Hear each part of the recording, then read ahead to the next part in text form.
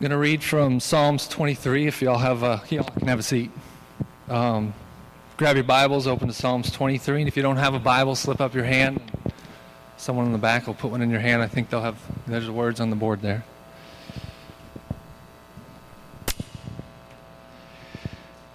The Lord is my shepherd, I shall not want. He makes me to lie down in green pastures. He leads me beside the still waters. He restores my soul.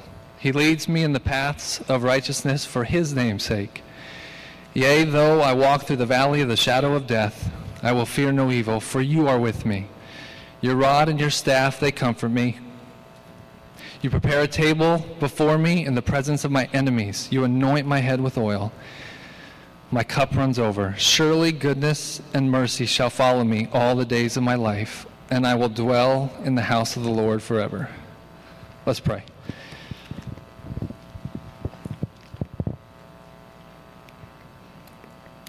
God, speak to us right now. Teach us, open our hearts, open our minds. Be with Deemer as he brings your word to us. Many of us have read this psalm 1,000,000 times.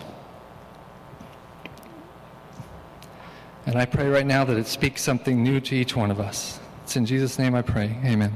Amen. There are some of you in this room right now that are going through some extremely difficult times. You're experiencing some deep needs in your soul.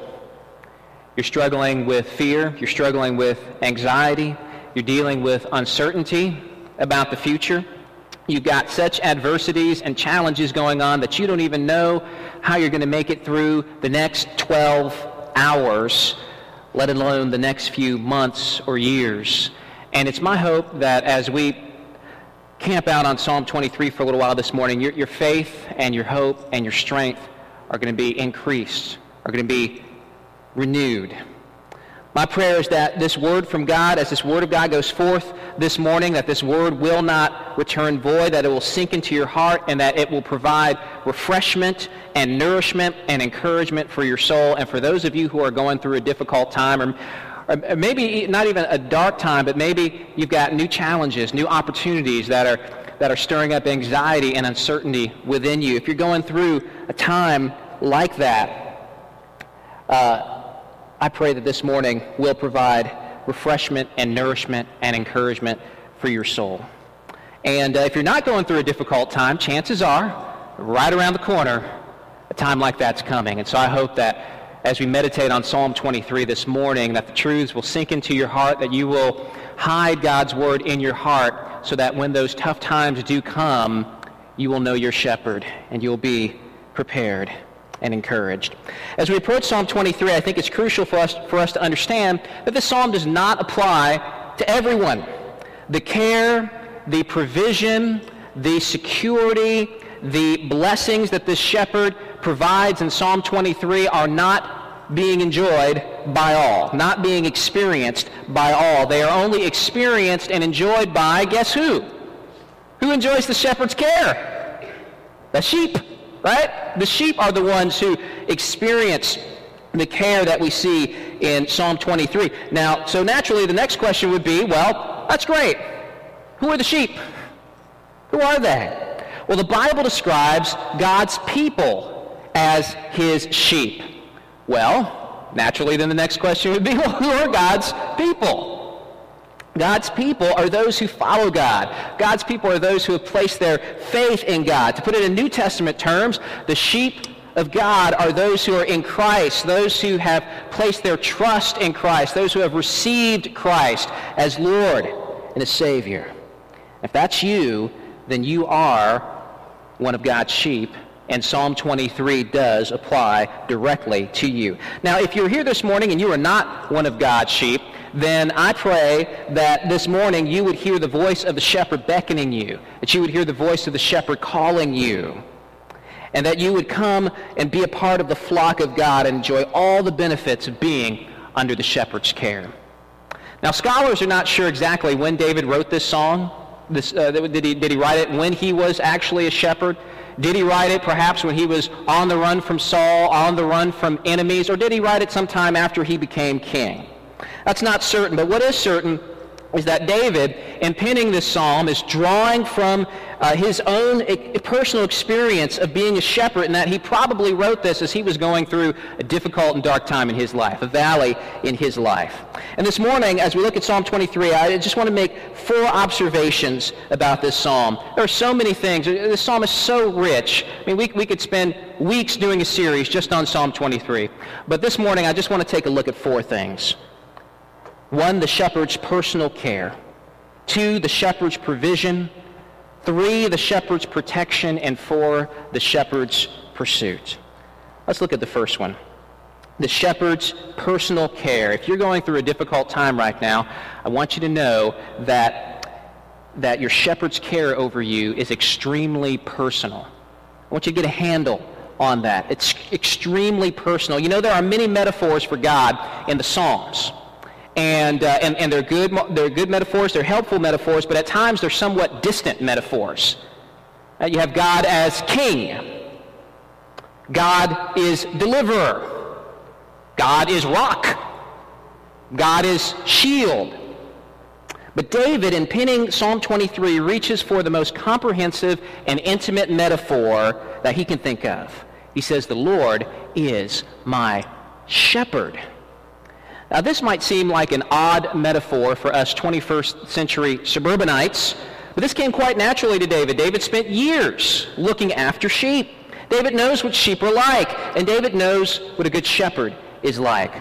And we need to realize that sheep herding was and is different, I think, than the caricature that we have of shepherds in the Bible days especially. You know, you open up a child's story Bible, or you look at your typical Sunday school flannograph, right, and you see a picture of David and the sheep, and what do you see in these nice, beautiful color photos? You've got this beautiful, idyllic scene, these beautiful fields. You've got one palm tree that's strategically placed right in the middle of the scene that just happens to be big enough for David just to lean back and rest on that tree. And he has no care in the world. It's a life of ease, a life of luxury, and he's just surrounded by these smiling sheep.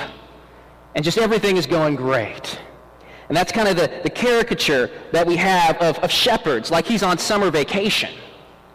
And yet, being a shepherd was hard work. There were long hours. There are many decisions to be made. He worked nights and weekends. And the shepherd was the sheep's guide, the sheep's physician, the sheep's disciplinarian, the sheep's thinker, the sheep's organizer, the sheep's protector. Sheep need to be under constant care. Sheep need to be given constant direction. They're not as smart as other animals, and they are incredibly helpless, and they require very intimate, direct, and personal care. Sheep have no homing instincts. You got a dog or a cat or a bird, they can find its way home. But a lost sheep is a lost sheep. If it strays, the shepherd better go out and find it, or else likely sooner or later it's going to wander into danger. And despite the images of these snow white sheep you see in the kids' story Bibles, sheep are dirty. Sheep are messy. Sheep cannot and will not clean themselves. Isn't it most interesting that the Bible compares you to sheep and me to sheep? All of that to say, the work of the shepherd was hard, it was laborious, it was intensely personal. The shepherd had to be paying attention to them and on top of these sheep all the time. And David is saying that the kind of intimate care that a shepherd provides for his sheep, that's the kind of care that God is providing for me. And notice the personal pronoun that David uses in this first verse. He says, "The Lord is my shepherd." This really stands out because when you look at the Bible has a strong emphasis on community, doesn't it? On a people, on the people of God. God throughout the Bible is forming a community of people for himself, set apart for himself. It's one of the big themes of the Scriptures. I often emphasize in my own preaching and my own teaching, there are no Lone Ranger Christians. When God redeems you, what does he do? He places you into a larger community, and you automatically have all these brothers and sisters in Christ, and you're not meant to go it alone. We are meant to be connected to one another and involved with one another. And you see God often throughout the Bible relating to man on a corporate level. And so in light of the corporate and community-oriented thrust of the Scriptures, when you look at Psalm 23, it's striking to see all of these personal pronouns. David doesn't say the Lord is our shepherd. He doesn't say the Lord is Israel's shepherd. David would have been right to say those things, but as David is going through this difficult time, this dark valley, what really gives him strength and encouragement and comfort is to know that the Lord is his shepherd personally. Look at all the personal pronouns in Psalm 23. You may want to underline these or highlight these, but look here. He says, the Lord is my shepherd. I shall not want. He makes me lie down in green pastures. He leads me beside still waters. He restores my soul. He leads me in paths of righteousness for his name's sake. He says, even though I walk through the valley of the shadow of death, I will fear no evil, for you are with me. Your rod and your staff, they comfort me. You prepare a table before me in the presence of my enemies. You anoint my head with oil. My cup overflows. Goodness and mercy shall follow me all the days of my life, and I shall dwell in the house of the Lord forever. I think that's about 17 times that David uses that first person pronoun there. The Lord is my shepherd. I want you to let that sink in. If you belong to God, if you're in Christ, you can echo that with David. The Lord is my shepherd. The Lord is your shepherd. The Lord is Dee Bryson's shepherd. The Lord is Steve's shepherd and Mark's shepherd. The Lord is not just the shepherd of the person sitting next to you or behind you or in front of you. The Lord is your shepherd. You need to let that sink in, especially if you're going through a difficult time. You ever feel so small and so unimportant that you think, you know what? There are just so many big problems in the world. There are so many more significant people in the world that need God's attention. So many things happening right now that are so much more serious than what's going on in my little world. Why would God even pay attention to me? Why would he be bothered with me? Why would he notice me? But when we think like that, we're acting like we don't have a good shepherd. Our shepherd is good, and our shepherd is perfect. Bad shepherds may not know and pay attention to all their sheep, but a good shepherd does. You know, to the untrained eye, sheep pretty much look basically the same, right? You see one, you've seen them all. But the shepherd knows the sheep of his flock personally. In fact, the good shepherds know all of the little quirks and the traits of each of their individual sheep. This one has a limp. This one has a little nick in his ear. This one has a little dark patch right here. He knows the little traits, the little quirks of the individual sheep. The shepherd names his sheep. He knows them by name. But the only way a shepherd can get to know his sheep is to live with the sheep. He has to come close to them. He's got to roll up his sleeves and get down and dirty and messy with the sheep. A good shepherd is not aloof and distant. A good shepherd is near. A good shepherd is personal. The good shepherd knows each and every one of his sheep personally, and his care for them is detailed and personal. And that's what your shepherd is like. That's what your God is like. He is your shepherd, and he knows you. He cares about you. He loves you. And he is intimately aware and interested of every little detail in your life. And he is not afraid to get involved in the messiness of your life and of mine. Maybe you've gone through difficult times sometimes and you feel so alone. Even when you're surrounded by friends maybe who are encouraging you and who love you, you still, to an extent, feel alone. And you feel alone because even though your friends are doing everything they can to help you, they still don't fully know you. They still don't fully understand what you're going through. They still don't fully get what's going on in here. They don't know everything about you. They don't know what's going on when no one else is around, when no one else is looking. They don't know what's going on in the deepest recesses of your mind. But God does. God knows you. He understands what you're going through. He understands your troubles, your sins, your doubts, your fears, and he loves you anyway. And he is totally committed to your good. And he is totally committed to shepherding you. You are never alone. Paul in 1 Timothy 4 says, "All deserted me, but the Lord stood by me and strengthened me." And what does Jesus say in Matthew 28? He says, "Behold, I am with you always to the end of the age." I want you to let that sink in. As God thinks of his people, he just doesn't consider the whole at the expense of the parts. He's concerned for each individual in his flock. He is concerned for you. And whatever you're going through right now, he cares. And he is working. And he is loving you. And he is personally shepherding you. You can count on the shepherd's personal care. Second observation. The shepherd's provision. David says, "I shall not want." Now that's an interesting phrase. What does that mean? I shall not want.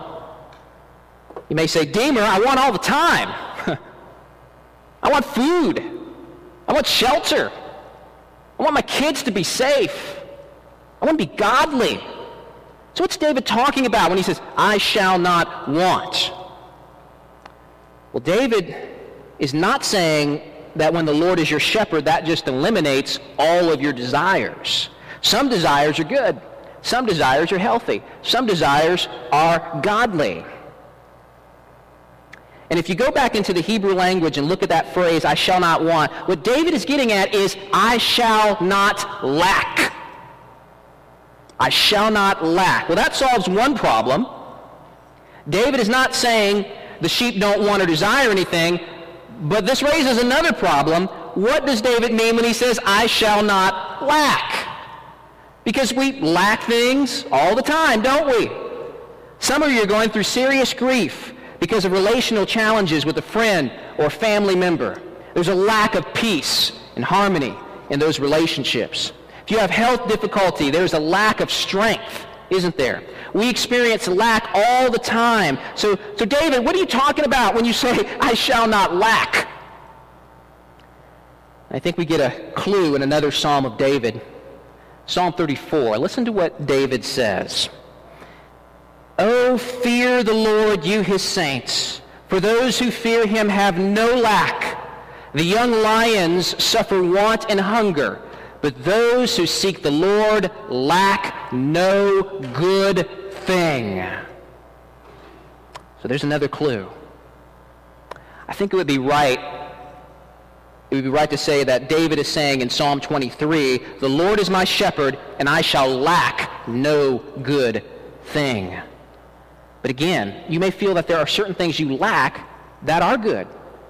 But I think as we probe a little deeper in the Scriptures, we get some more specific answers.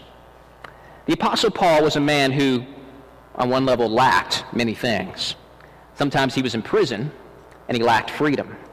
Sometimes he was beaten for his faith, and so he lacked a measure of personal safety or physical protection. There were times when he was poor. There were times where he was on the run. And yet Paul writes, while he's in prison, I might add, in Philippians 4:9, "And my God will supply every need of yours according to his riches and glory in Christ Jesus." Every need. Paul is giving us a picture of a God who will provide his people with every single thing that they need. They will lack no good thing that God thinks they need. God will not hold back on you. Whatever good thing you need for the next 45 minutes, God will give it to you. And whatever he does not give to you in the next 45 minutes, you don't need. And when those 45 minutes are expired, God will give you exactly what you need for the next moments after that, and the next hours after that, and for the rest of the day after that. And when tomorrow comes, God knows all of the challenges and trials that you will face. He knows the things that are coming your way that you don't have a clue about, but God knows, and he knows what you're going to need in those times, and you don't have to worry about tomorrow, because God will give you everything you need tomorrow when you need it, and you will lack no good thing. This was true for Paul in a Roman prison. This is true for the Christian dying of HIV.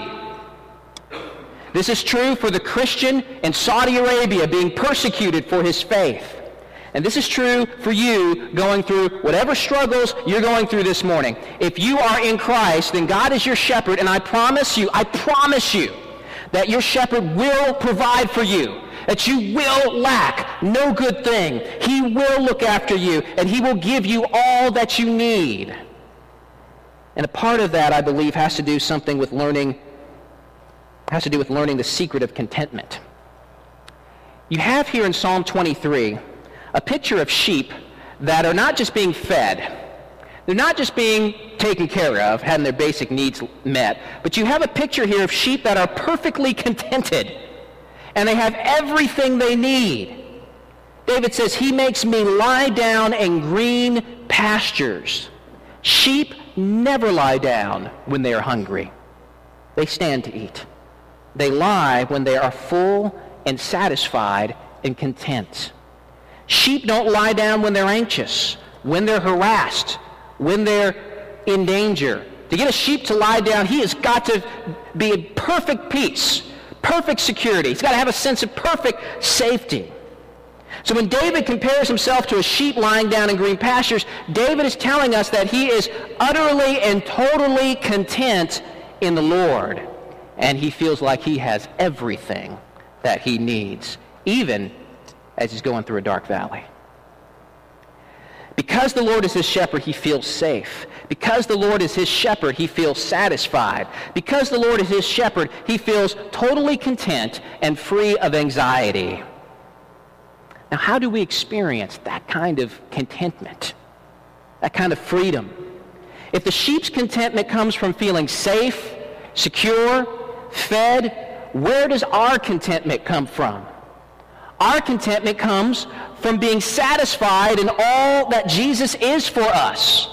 Our contentment comes from the knowledge of God's care for us. Jesus says, I am the bread of life.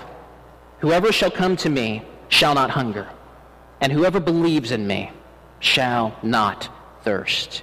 There is a hunger and a thirst that we have that nothing else in this world can satisfy. Only Jesus can.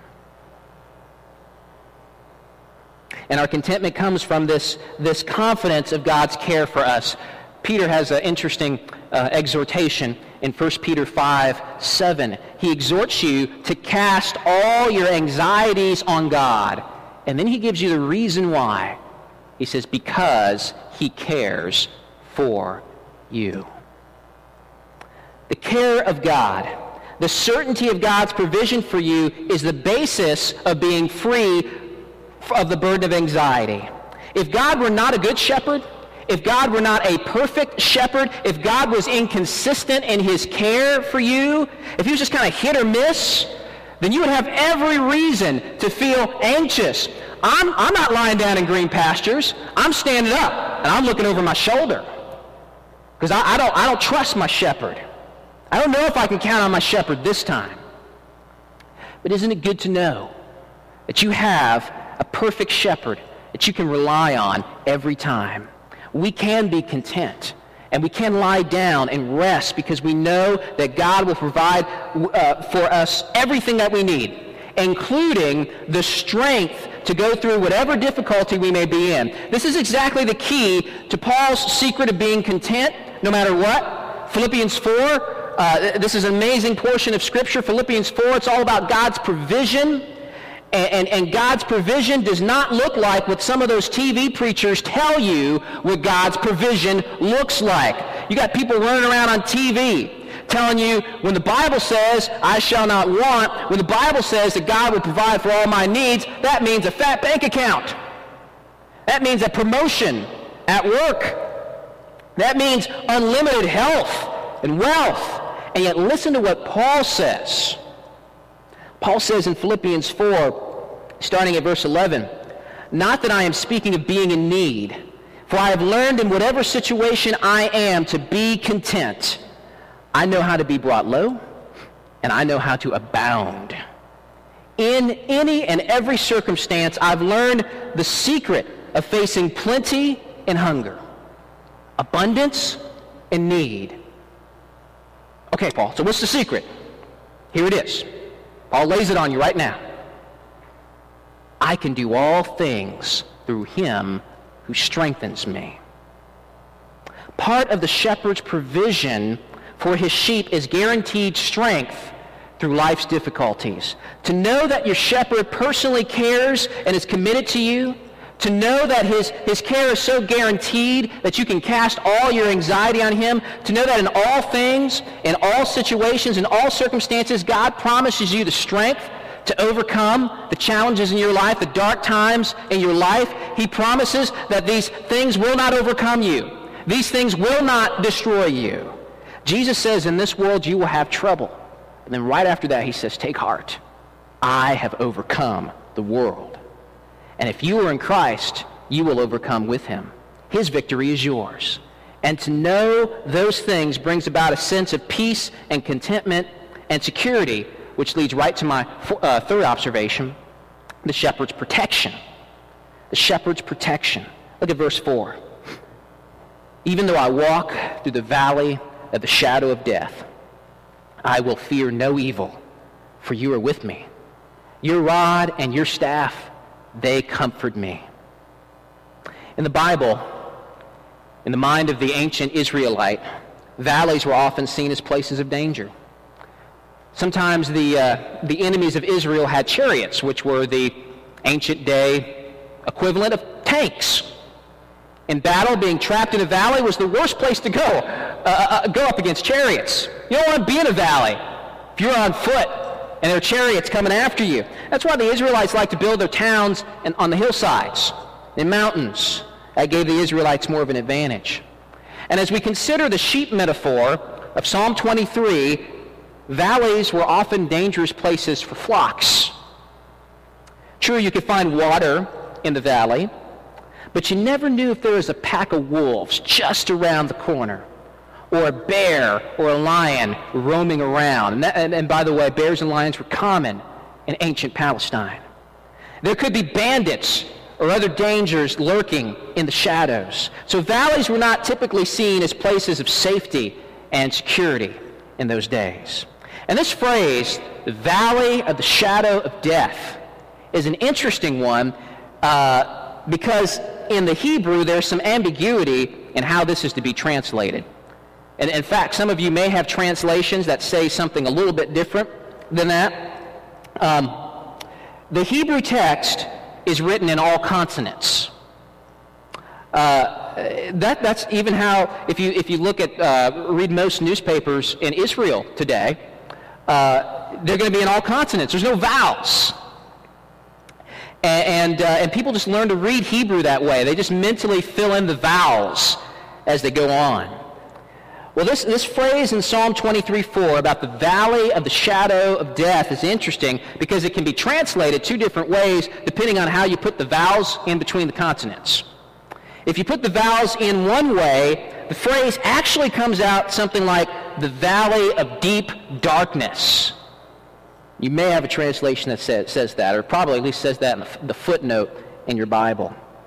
Valley of deep darkness. Now this certainly fits in with the sheep metaphor. If you render the text that way, you have a picture of sheep walking into a scary and threatening environment. But if you put the vowels in differently, then the metaphor is pushed to the worst possible scenario. Okay, it's not just a deep, dark valley. That's bad enough. We're talking about the valley of the shadow of death. That's about as bad as it can get. That's probably the best translation. This That rendering is the oldest and most traditional translation of the text. And I think what David is saying is when I walk in the deepest, darkest valley, even when the worst of all scenarios is hanging over my head, even when death is casting a shadow over me, even then I will fear no evil. And you know what's interesting about this verse? This verse marks a transition in Psalm 23. I don't know if you caught this, how David is talking about God. If you look at the first couple of verses, the first part of Psalm 23, David is speaking of his heavenly shepherd in the third person. He's saying, the Lord, he's my shepherd. He does these things. He makes me lie down in green pastures. He restores my soul. But then there's an interesting transition in verse 4. You catch it, how he's now addressing God? When David gets to the part of the psalm where he's describing going through this dark valley of the shadow of death, David switches from the third person to the second person. And I think that's natural, isn't it? When things seem to be going well, when things are pleasant, I think we often tend to talk about God in that third person form. He's blessing me. He's my shepherd. He's doing all these wonderful things for me. Isn't he great? But we see a shift in verse 4 where he shifts from talking about God to a direct cry to God. And this makes sense. It seems to me when we're going through the darkest periods of life, doesn't it make more sense to talk to God as opposed to talking about God? Even when I walk through the valley of the shadow of death, I will fear no evil because you are with me. He doesn't say because he's with me. He switches to that second person pronoun. Because you are with me. Your rod and your staff, they comfort me. And because of that, David says he fears nothing, not even death. Now, wouldn't you like to be like that? Wouldn't you like to fear nothing? To not even fear death itself? What's the secret to that kind of boldness, that kind of confidence? Why does David fear no evil? He tells us why.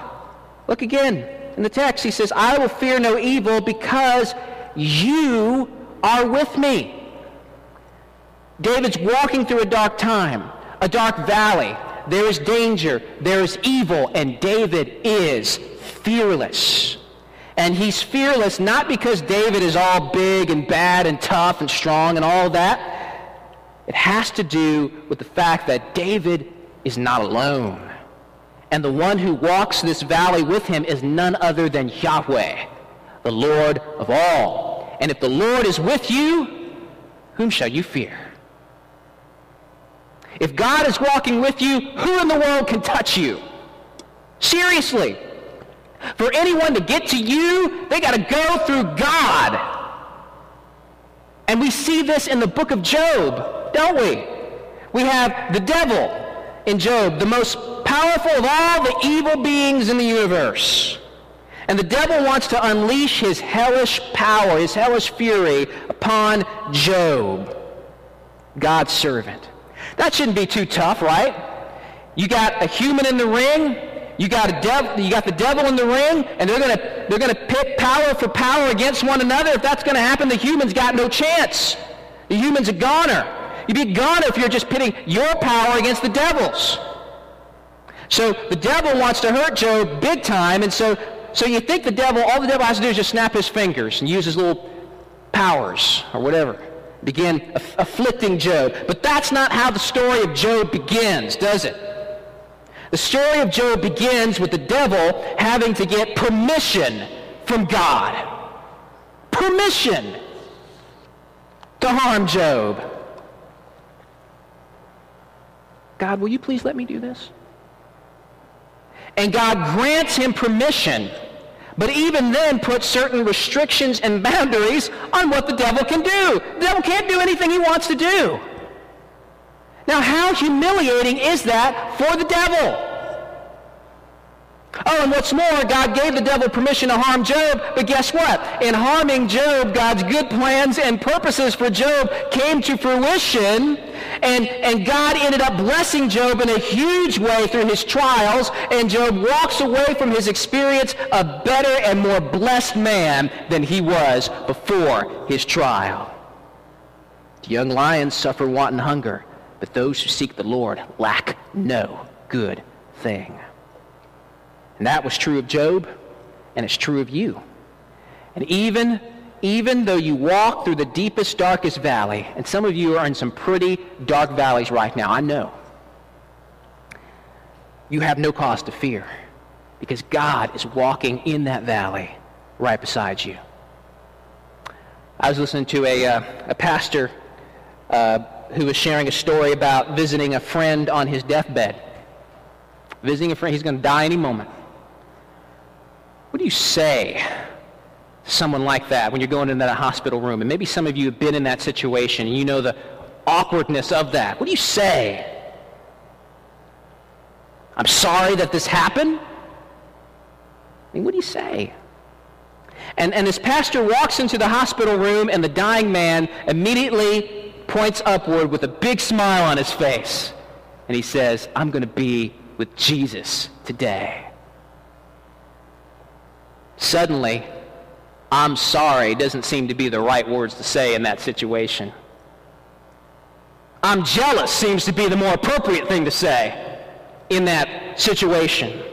But here was a man who was walking through that valley of the shadow of death, and he was not afraid. He wasn't afraid because God was with him. And if you are God's sheep, the shepherd is with you too. Even the evil that is done to you is turned around by God for good. Look what David says in verse 5. You prepare a table before me in the presence of my enemies. You anoint my head with oil. My cup overflows. And here we really see a combination of God's protection and God's provision in the same verse. Here the image of the shepherd morphs into an image of God as a lavish host that's prepared this incredible banquet. And the enemies of David can't hurt him. All they can do is watch as the host lavishly pours out provision upon David, as they watch David enjoy the things that they won't enjoy. That lavishing is particularly seen in the metaphor of an overflowing cup. I love that. Not only is God filling David's cup, but he's giving David more and more and more and more, and it's overflowing, and we just see this abundance of provision and grace and blessing being poured out upon David. And his enemies are on the outside of this feast looking in. When the Lord is your shepherd, when the Lord is your host, even when you're going through a dark time, even when you have enemies, even when death itself threatens you, you are safer than you think you are. And God is utterly committed to doing you good. And that leads to my next observation, my fourth observation, and that's the shepherd's pursuit. Talked about the personal care of the shepherd, the provision of the shepherd, the protection of the shepherd, now the shepherd's pursuit. Look at what David says at the end of Psalm 23. Surely goodness and mercy shall follow me all the days of my life, and I shall dwell in the house of the Lord forever. Surely goodness and mercy shall follow me all the days of my life, David says. Now, when we read that phrase, follow me, we kind of tend to think of a lagging behind. You know, kind of a... Barney Castle, come up here for a second. We usually get kids for the kids illustration. Now we're doing Barney Castle. He's pretty young. So you just walk over there. Just walk, okay? When we think of follow, like we're kind of like, you know, this is what we're thinking of following, just kind of lagging on behind, you know, you know. You can look back and kind of way back there. All right, now what I want you to do is walk. And really what David's getting at here by follow me is more of a pursuit. Okay? That's the connotation. So start walking. Walk faster. Walk faster.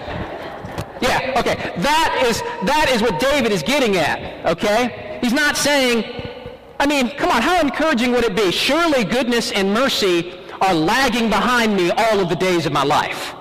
That's not very encouraging, is it? All right, so when David is talking about following me, this goodness and mercy of God following me, he's talking about an intense pursuit.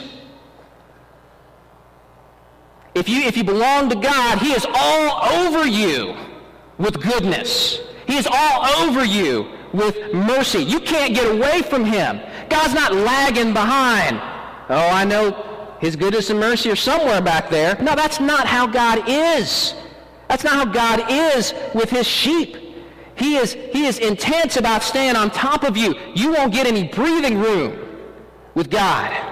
He's after you. And he's after you not to harm you, but to do you good and give you mercy.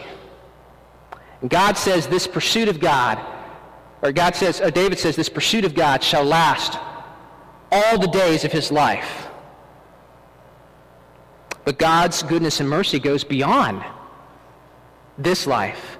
Hear what David says at the end, I shall dwell in the house of the Lord forever. In other words, if you belong to God, this goodness and mercy and love and this care and protection and provision, this not lacking anything, all of these things will go on for you forever and ever and ever and ever. This is never going to stop. This is never going to end. That is incredibly encouraging to me. And I hope it is for you as well. But how can we know this for sure? How can we know that there's not going to come a point where his pursuit of us will stop? How do you know this? How do we know that God won't get tired of us and just let us go? And how can it be possible that we who are sheep, who often stray, who run from the shepherd, who are wicked and stubborn, someone like me, how can I be sure that this will go on and on? Someone like me who makes stupid mistakes and sins over and over and over again. People as messed up and rebellious as we are.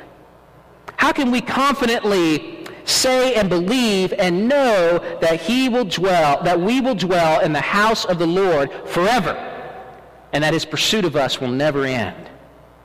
I'll show you how. A few scriptures to take you to. I'll just read them to you. You don't have to go there. But John 10, Jesus identifies himself as the Good Shepherd. He says he is the Good Shepherd. You want to know who the Psalm 23 shepherd is? You want to know who Yahweh is? Okay, David begins his psalm by saying, the Lord is my shepherd. The Lord in your Bibles is in all caps. That means in the Hebrew, it's the name of God. It's Yahweh. Yahweh is my shepherd. And that name Yahweh means I am. And Jesus in John 10 says, I am, no coincidence there, I am the good shepherd. I am Yahweh. I am that good shepherd that David was talking about. And what does Jesus go on to say in John 10? He says the good shepherd lays down his life for the sheep. One reason you can know that God will never let you go is that the shepherd has laid down his life for the sheep. And not only has he laid it down, but he has taken it back up again. And he did this all for you. He did this all for the sheep. The shepherd purchased you with his blood, and the price he paid was too high for him to let you go. Now listen to what else Jesus says in John 10. I love this. Listen to this. John 10:27. Jesus says, and again he's continuing to describe himself as the good shepherd. He says, my sheep hear my voice, and I know them, and they follow me. I give them eternal life, and they will never perish. No one will snatch them out of my hand. Another reason you can know that God will never let you go is because Jesus said so. And I just realized that rhymed. Pretty cool. Another reason you can know that God will never let you go is because Jesus said so. Jesus said, I give the sheep eternal life. Okay, now think about this. If the life you have as a sheep is eternal, then how are you going to lose it? That doesn't make any sense. If you lose it, the life you had was never eternal in the first place. But more than that, Jesus says the sheep will never perish. Did you hear that? Jesus, your shepherd, is telling you that you will never perish. I want you to let the weight of that promise sink in. If God did release you, if he did let you go, you would perish. And if God did let go of you, you would not be in the house of the Lord forever. You would be in hell forever. If God did let go of you, then Jesus' promise that you will never perish is broken. And Jesus never, ever breaks his promise. So take heart. You will live and not die. And then Jesus says that no one will snatch the sheep out of his hand. Did you read that? He says, no one will snatch them out of my hand.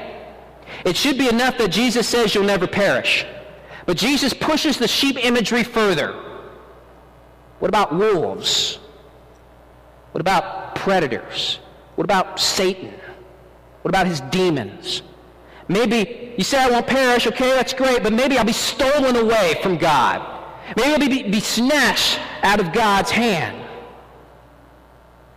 Nope. Won't happen. You are safe and secure with the Good Shepherd. Jesus makes that promise. No one will snatch them out of my hand. Now, some people take that verse and they try to get real cute with it and say, well, Jesus says no one will snatch the sheep away, but what if I choose to walk away? Huh? What if I choose to walk away? And my response to that is knock it off. Just stop it. Stop trying to be clever and inserting your man-centered, I can lose my salvation if I choose to, theology into the text. The point of the whole section is that Jesus is a good shepherd. He's a perfect shepherd, and he will never let you go, period. But if that weren't enough, if you need another reason why you can know that your shepherd's pursuit of you will never end, that he will never let you go, is actually found back in Psalm 23, in a statement that probably gets overlooked more often than any other statement in Psalm 23. Verse 3, David says, he restores my soul. He leads me in paths of righteousness for his name's sake. Why does God act towards his sheep the way he does? Text says, he restores my soul. In other words, he restores my life. He saves my life. And not only does he restore my life, not only does he save me, but then he leads me in paths of righteousness. That's a picture of salvation, isn't it? God saves you, he redeems you, he makes you a new creation, and then after he justifies you, what does he do? He sanctifies you. He begins to make you righteous. He leads you in paths of righteousness. Now, why does he do this? David says why? For his name's sake. God has many reasons for doing anything that he does. But you know what's at the top of God's priority list? God is number one on God's priority list. God's glory and God's name are number one on God's priority list. Not Deemer Webb. Not Harbin's Church. Does God love Deemer Webb? Yes. Does God love you? Absolutely. No question about it. He loves you more than you love you. But you know what? Deemer Webb is not at the center of God's universe, and neither are you. God is at the center of God's universe. I know I got a little antsy earlier when I was talking about your man-centered, I can lose my salvation if I want to theology, but you know what? Sometimes we act like this whole thing is about us, guys. We really do. I know I do sometimes. We act like we're the main character in the story, and God and everyone else are just supporting characters in that novel. But you know what? It's not about us. It's all about him. Isaiah 48, Lord says, "For my name's sake I defer my anger. For the sake of my praise I restrain it for you, that I may not cut you off. Behold, I have refined you, but not as silver. I have tried you in the furnace of affliction. For my own sake, I do it. For how should my name be profaned? My glory I will not give to another." And all throughout the Bible, we see this intense concern that God has for his name and his glory. And you know what? That's exactly how it should be. Because if God cared more about the name and the glory of Deemer Webb than about his own, we'd all be in a heap of trouble. And God would be committing idolatry, which he can never do. And there are a number of reasons why God's commitment to his name and to his glory is good news for us. We can't delve into all those right now, but let me leave you with one in light of Psalm 23. And in light of the question, how can we know that God will never stop pursuing us and that his care and compassion and his shepherding will go on forever and ever and ever? And one of the main reasons why is that God's glory, God's reputation, God's honor, and God's name are bound up in faithfully providing for you. If it is true that he is so committed to his glory, guys, there is no way that he will allow himself to be dishonored by losing a single sheep. He will get more glory by saving every one of them.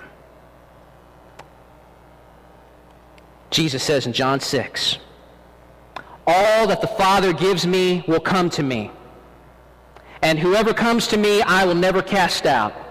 For I have come down from heaven not to do my own will, but the will of him who sent me. And this is the will of him who sent me, that I should lose nothing of all that he has given me, but raise it up on the last day. For this is the will of my Father, that everyone who looks on the Son and believes in him should have eternal life, and I will raise him up on the last day. Therefore, you can declare with David, surely goodness and mercy will follow me, will pursue me all the days of my life, and I will dwell in the house of the Lord forever." You see, the glory of God is at stake, and his glory always results in the good of his people. So if you are going through a challenging time, a difficult time, a dark time this morning, I want you to be encouraged by knowing that you have a shepherd, a good shepherd, who watches over you. The Lord is your shepherd. His care for you is personal. He knows you by name. He cares about and is involved in every detail of your life. He provides for you. He will make sure that you lack no good thing. Even in the midst of your trial, he protects you. Even as you're walking through the dark, shadowy valley, you don't have to be afraid because he's right there with you, and he pursues you to do good and to care and to care for you. His goodness and mercy will never stop. And if that were not good enough, and I'm closing, if that were not good enough, one day you're going to meet your shepherd face to face. Book of Revelation says, "Therefore they being the people of God, therefore they are before the throne of God and serve him day and night in his temple, and he who sits on the throne will shelter them with his presence. They shall hunger no more, neither thirst any more. The sun shall not strike them, nor any scorching heat. For the Lamb in the midst of the throne will be their shepherd, and he will guide them to springs of living water, and God will wipe away every tear from their eyes." And that's the hope that you have this morning. And no matter what you're facing, no matter what you're going through, you can be sure that one day you will meet your shepherd face to face. You won't hunger, you won't thirst. Your shepherd will guide you to springs of living water, and he will personally wipe away every tear from your eye. What a good shepherd we have. What a great God we have. Now for our response time, as we're about to move into our final song, if you're a believer this morning, if you're one of God's sheep, I just want you to worship God with a glad and thankful heart. I want you to meditate on your shepherd as we sing. I want you to ask God to calm your fears, to calm your anxieties. Ask him to shepherd you this morning in whatever you may be going through. He is here right now, and he is available to you. Trust the shepherd. If you're going through difficulty, you can pray where you are. If you want to pull me aside, you want me to pray with you, I'll be more than happy to do that. I would love to do that. It would be my honor to pray with you. But maybe you are not one of God's sheep. Maybe you haven't received the Good Shepherd as Lord and Savior. Listen, if you hear his voice this morning speaking to your heart, then now is the time for you to come to him once and for all. Jesus walked through the valley of the shadow of death for sinners. And Jesus came out safely on the other side of that valley when he walked out of the tomb 3 days after his execution. Jesus did that for his sheep. And if you come to Jesus today and receive him as Lord and Savior and Shepherd, you are guaranteed care and provision in this life. You are guaranteed safe passage to the valley of the shadow of death at the end of your days, and you're guaranteed a dwelling place in the house of the Lord forevermore. Jesus says, you do not believe because you're not part of my flock. My sheep hear my voice. I know them, and they follow me. Do you hear the shepherd's voice calling you this morning? If so, then follow the shepherd starting today. And I would be more than happy to talk with you more about that if you do hear his voice this morning. Let's pray. Father God, you are so good. You are so amazing. You're so loving. You're so compassionate. Oh God, you love to lavish your blessings and your mercy upon the sheep. Thank you so much for that. God, I pray that if we are struggling with anxiety and fear this morning, if we're going through a rough time, if we don't know how we're going to make it through the next day or the next several days, God, I pray that you would help us meditate on Psalm 23. Let those words sink into our heart, God, and build within us a hope and a peace and a confidence that you are our shepherd. You will always provide for us. You'll always care for us. You'll never let us go. And God, I pray for those who may be here that are not sheep. I pray that you would speak to them. I pray that they would hear your voice. And I pray that this morning they would come and be a part of the flock of God. Thank you for loving us. And thank you for never letting us go. In Jesus' name, amen.